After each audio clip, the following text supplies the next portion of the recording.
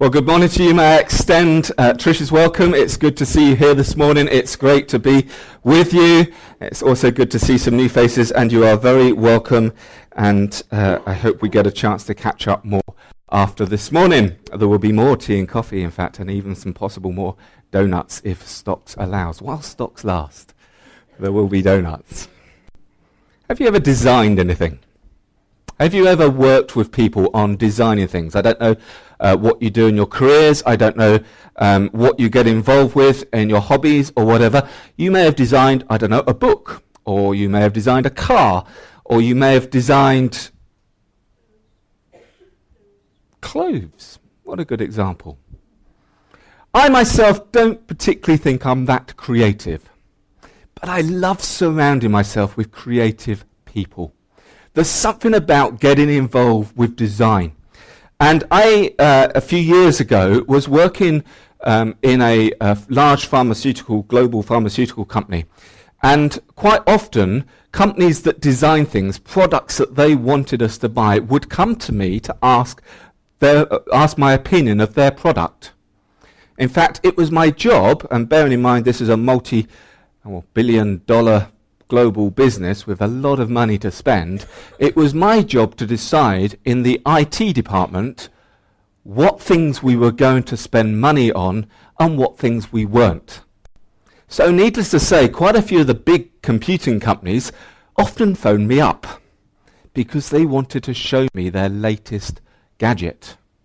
I became quite popular in the IT department, and my office became known as the toy shop. It was always full of the next latest shiny gadget, and whether it was a printer or a laptop or a handheld device or a keyboard that projected the keyboard on the desk, that was very James Bond, we liked that one. We got involved with all the little gadgets that the end user may get involved with. And one day, and not unusual, I had a phone call from HP, Hewlett-Packard, the big computing company, and they phoned me up and they said, "Mark, we've got a new product we would like you to look at. We think this is going to work well for your small office locations. It's a printer." And I said, "Great, send it over, I'll have a look." They said, "We want to send the designer with it." It's unusual.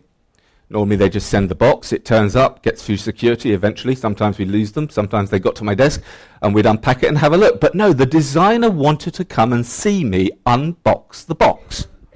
They called it the out-of-box experience. And it was part of their design process. They had made 50 of these new devices. And they wanted to see how the end user, me, was going to set it up, to make sure they'd thought of everything about the packaging, about the way that the instructions worked, about the way that we might unpack it.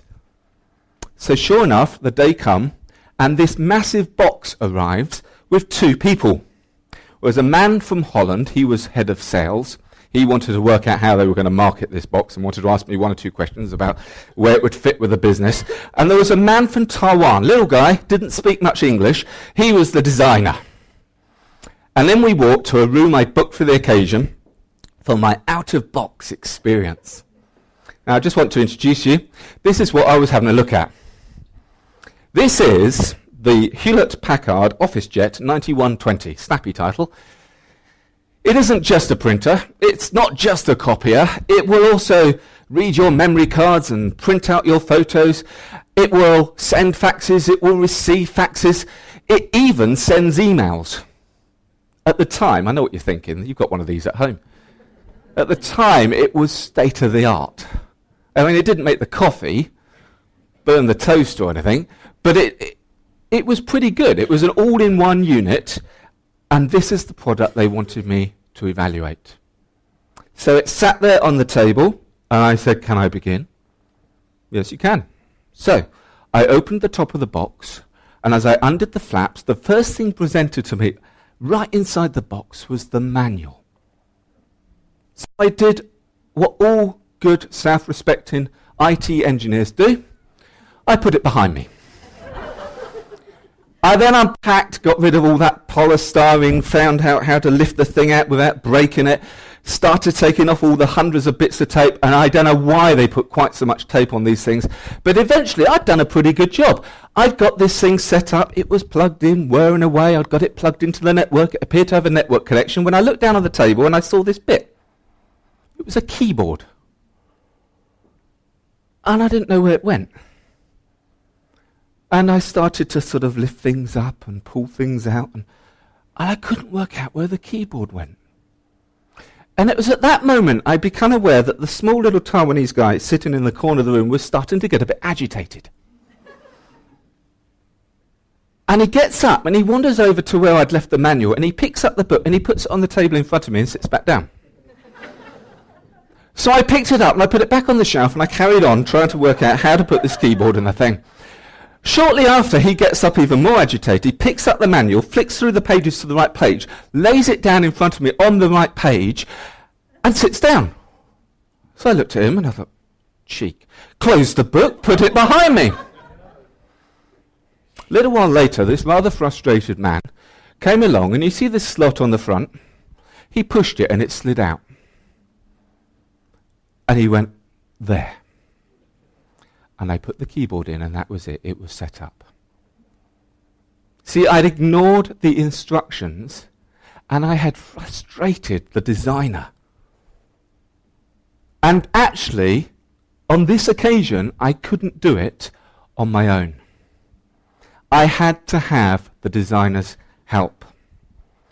We read a little while back a psalm, Psalm 139. It's a psalm of David, King David, the man who is a powerful man of God, wrote a lot of the psalms that we find in the Bible. It's the same David that was the little boy that defeated Goliath with God's help. He knew God well. He knew him. He knew that he needed him. And in the psalm that we read, we get an understanding, an insight, if you like, into how his relationship with God worked and what he knew about God. The psalm is actually, if you look at it and study it, it's split up into 4 rather neat sections. It's quite common of psalms, actually. They're often nicely balanced into phrases. But it's all about God. The first section is all about the all-seeing God. Talks about, I'm never out of your sight. When I get up, you are there. When I go this way, you are there. When I do that, you are there. David understands that God sees everything. The second thing is it talks about an all-present God. I can never find a place to be out of your sight, he says. If I climb up to the sky, you are there. If I go underground, you are there. If I flew on the morning wings to the far western horizon, you will be there. David knew that God was everywhere. He then talks about an all-powerful God. The God that created him, that knitted him together in his mother's womb. The God that he can worship because he knows that he made him and that he knows every bone of his body. And then the psalm takes a bit of a strange turn. Actually, when we were preparing the service and we were talking about using the psalm, 1 or 2 people said, are we going to use the whole psalm? Should we leave out this bit? Because it's a bit of a jar. It doesn't quite sit right. It feels that, it's gone a bit off the nice stuff, and it starts to get a bit more difficult to understand. So we've had all-seeing, all-present, all-powerful, and now we have an all-holy God. And David starts talking about the fact that whoever God's enemies are, they're my enemies. Get rid of these wicked people, God. All of a sudden it's a bit of a jolt to the system as we read it. But David understood that God was in control. He then does an interesting thing. He realizes, having said that God is all-seeing, and all-present and all-powerful and all-holy, he suddenly looks at himself and he says, what about David's heart? And the last two verses of this psalm, I think, are incredibly special. When he suddenly turns around and he says, firstly, something I find a bit odd. He says, investigate my life, O God. Find out everything about me. He's just talked about the fact that God sees everything and God is everywhere and God is all-powerful and God is all-holy. But he kind of challenges God and says, examine me. Cross-examine and test me, it says in the Message version. Get a clear picture of what I'm about. See for yourself whether I've done anything wrong. And of course David would know, as we know, that we cannot be perfect. He would have done something wrong. And he realizes, then guide me on the road to eternal life, he says. I can't do this without you. You need to show me the way. He needs help from the designer. We get it wrong too, don't we? We need to understand what the designer says is good for us. I'm not perfect. If I'm honest, I know that. I can put on a show. I can smile, say all the right things. I can be nice to you. I can give to charity. I can do good favours to people, give you a lift. But actually I know that on the inside there is a heart that's full of yuck and muck. Who do you see when you look in the mirror in the morning? If you're like me, you probably look at yourself and think, oh, what am I like? But here's the thing. God knows exactly what you are like, and he still loves you. He made you, and he thinks you are special. Flick through the Bible to the New Testament, and there's another verse. We find it in the book of Ephesians. It's the letter to the church of Ephesus, which the Apostle Paul has written. And it says this in Ephesians 2, verse 10. For we are God's handiwork, created in Christ Jesus to do good works, which God prepared in advance for us to do. We are God's handiwork. Do you feel like God's handiwork? Remember this picture we had up a minute ago? Kelly's baby Hall. Let's call him or her. I don't know whether it's a him or a her. We'll hopefully find out in a few weeks. God knows baby Hall. He knows baby inside and out. He knows every bone of his or her body. In the psalm, you knitted me together in my mother's womb. We are God's handiwork, created in Christ Jesus to do good works. I want to unpack that verse a little bit more, but I'm not going to do it. I'm going to use a video to do it. This verse of Ephesians 10, verse 2. I'll just clear the screen and ask. Ephesians 2:10 says that we are God's workmanship, his masterpiece. I don't know about you, but when I get up in the morning and look in the mirror, I don't really see a masterpiece, you know? I mean, maybe a Picasso. It's like, but I want to be his masterpiece. I want to be everything he created me to be. And so I go to him in prayer and I say, Dear Heavenly Father, do whatever it takes to mold me into the image of your Son.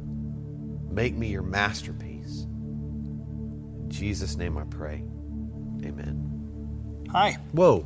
Who are you? I'm God. You said the prayer, so here I am. You're not God. No, I am. You said the prayer. That's how it works. Okay. If you're God, then make it snow in here. You know what? I really don't want to make it snow in here because it'd get kind of yucky. Yeah, you're not God. Why do you say that? God wouldn't say yucky. I do. It's a Greek word. Oh. Okay. If you're God, what does Lamentations 15:9 say? Lamentations is only 5 chapters. It's a very short book. Oh. Why was it so short? I was tired of lamenting. Oh. Okay. If you're God, who's going to win the World Series this year? I'm really not into playing games. Why are you so much into playing games? You are God. What gave it away? You answered my question with a question. I did? Yeah, I do that, don't I? I did it again. Step right up. Here we go. Okay. All right. Hey, what are we doing? I'm going to make you into my original masterpiece. This is the process. Oh, okay. Got it. Yeah. Wait. What are these about? These are the tools I'm going to use to make you into my original masterpiece. Okay. Hang on. Yeah. I thought you were a carpenter. That's my son. Step right up. Here we go. Okay. Oh, hey, God. How do you know what to chisel away and what to leave? I take out everything in your life that doesn't belong there, kind of like dead weight. Ooh, speaking of dead weight, could you chisel right here? It showed up when I was in my 20s and grew around and became back fat. I don't even know why you created that, but I can't get rid of it. I mean, I've tried everything. Like, I tried running, I tried lifting weights. My wife actually talked me into trying Pilates. That was awkward. But I can't get rid of it. So if you would just chisel around here, and then, you know what, if you chisel a line right here and maybe 8 lines right here, that would be awesome. You're funny. You made me that way. I also made the platypus. With the platypus? All I'm saying is most of my children, when it comes to this process, they just want to talk, but they don't want to do the work. So do you want to talk or can I chisel? Talk, chisel. No. I choose the chisel. All right. Through my Holy Spirit, I'm going to bring up things in your life that I want you to work on.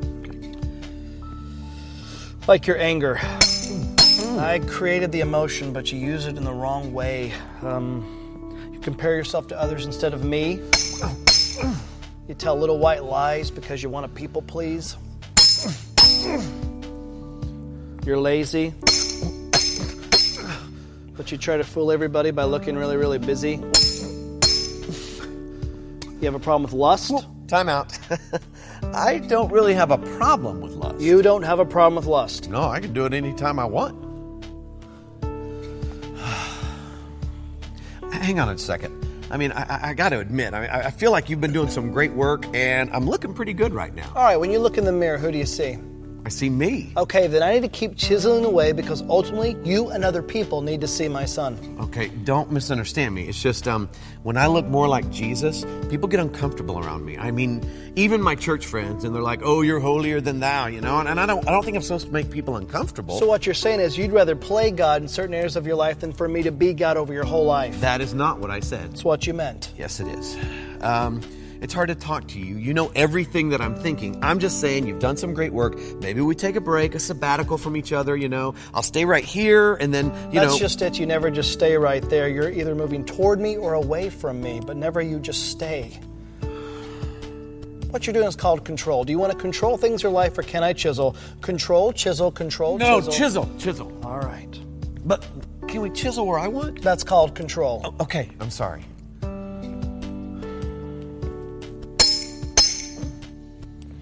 Now this right here, this secret sin that you keep running to whenever you're hurting, angry, lonely, tired, that you think you're fooling everybody, but it's making you a whitewashed tomb. Are you ready for me to chisel this out of your life?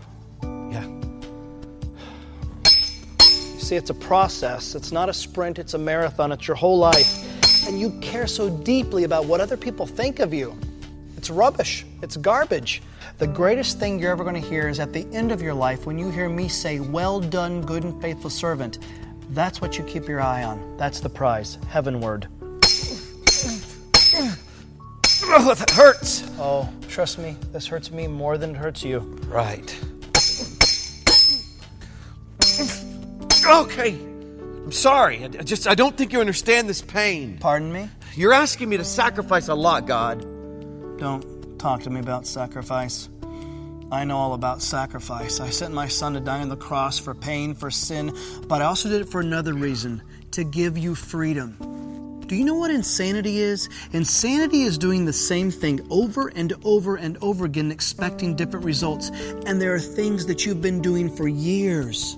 These empty wells that don't have anything to offer. You've been going to them and it's insane. Allow me to chisel them out of your life. Allow me to produce character where you keep focusing so much on your image. Okay, but I was thinking. Your thoughts are not my thoughts. Okay, but if we went another way. Your ways are not my ways. Oh, I can't. You can't what? I can't be good.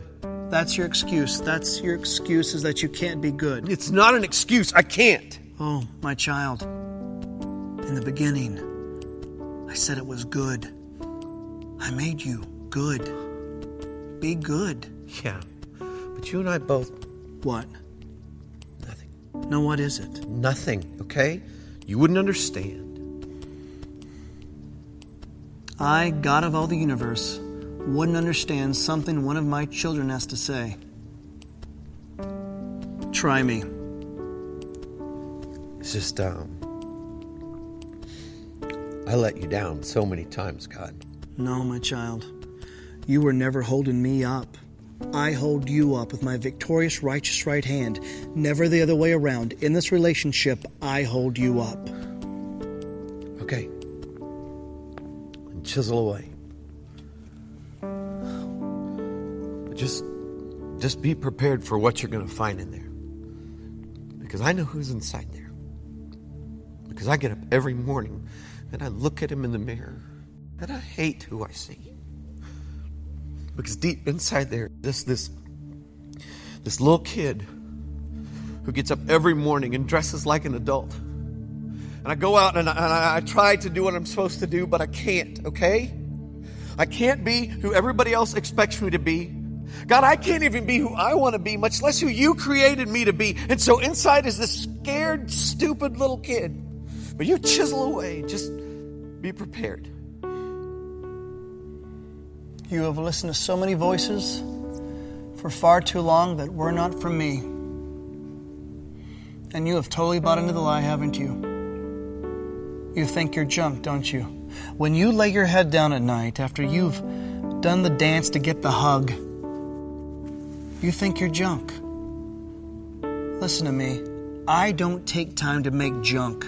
How can I show you that my love for you stretches as far as the east to the west? How can I show you that my love for you has no end? I know. Reach in your back pocket. What? Reach in your back pocket. Why? Are you arguing with me? Reach in your back pocket. Oh, God. Yes? I just meant, God, I'll do that right now. You're just saying my name in vain. Come on. It's a name. It's a saying. It's a name above all names. It's more than a saying. It's more than a name. I want to teach you something about my name. Reach in your back pocket.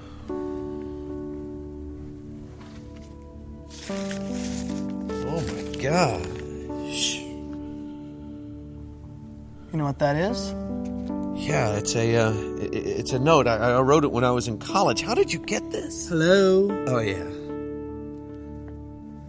Go ahead, read it. I love Angie. Other side. Sorry.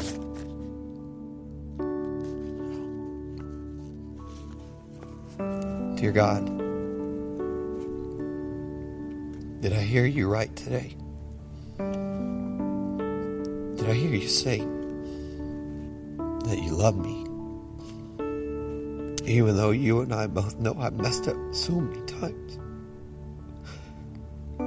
Did I hear you say you want to use me? And I feel so useless. If you'll take me and use me, then God, I give you all that I am. Take me. I love you, God. I love you too. And I love you too much just to leave you where you're at. This salvation that you hold, I don't want it to be some sentimental gush or some head knowledge. I want you to work it out in every detail of your life. And when problems come and chaos happens, don't look at it as a prison, but look at it as a father disciplines his child. A father disciplines the ones he loves. I know, but it's going to be tough. Yes, but you bought into the lie thinking everything was going to be easy when you gave everything over to me. There will be trouble in this world, but be of good cheer. I've overcome the world. I want you to do something. I want you to look out there and I want you to say, Tommy is God's original masterpiece. Tommy is God's... No, not the way you see yourself or you try so desperately for others to see you, but maybe for the first time in your life, the way I see you, the way I created you.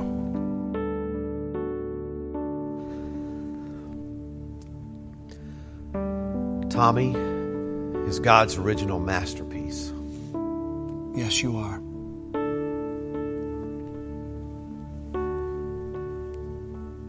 And so are you. God doesn't make junk. You are an original masterpiece.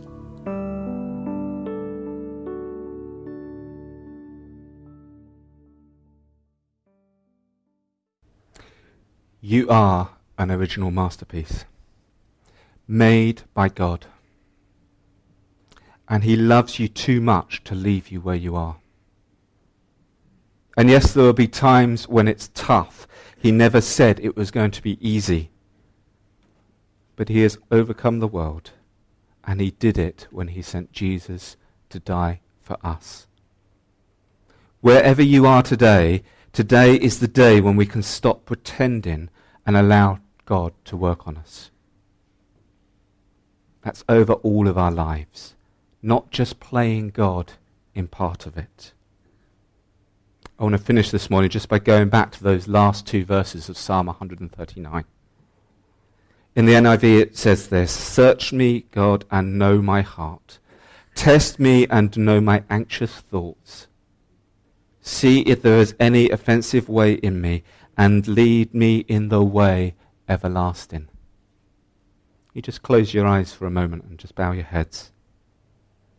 Just reflect on those words. Search me, God. God looks to our heart and sees all the muck and yuck. All those bad lifetime choices. He knows about the anger issues that we try to keep in check, but it's tough. He knows about the thoughts, the ones that you wouldn't even share with your closest friends. He knows about the habits that get in the way of a real relationship with him. We compare ourselves with others and we don't think that we're good enough. Jesus died on the cross, not so that God can tolerate us. He died for a repaired relationship. When he looks at us, he sees his perfection, not our hang-ups. Perhaps you worry. A lot of us worry. I heard a quote the other day: worry is like a rocking chair. It gives us something to do, but it doesn't get us anywhere. Search me, God. It's not about what we need to do. It's about God doing it. We just need to ask him. God sent Jesus so that we can have a relationship with him. Relationships are built on people talking to each other.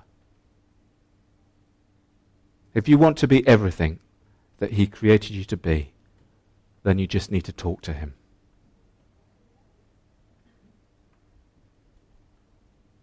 I don't know where you are this morning. I don't know where you are in your relationship with God. This might be something new to you.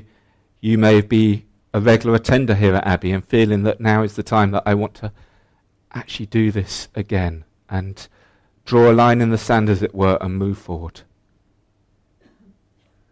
And you're saying, search me, God, and know my heart. Test my anxious thoughts. See if there's any offensive way in me, and you lead me in the way of everlasting. I'm just going to say a prayer now for us all, really. But feel free to join me in it and just say amen at the end if that's your prayer too. And then we're going to conclude the service with a song. Our Heavenly Father, we know that we are not perfect. We know that we've mucked up.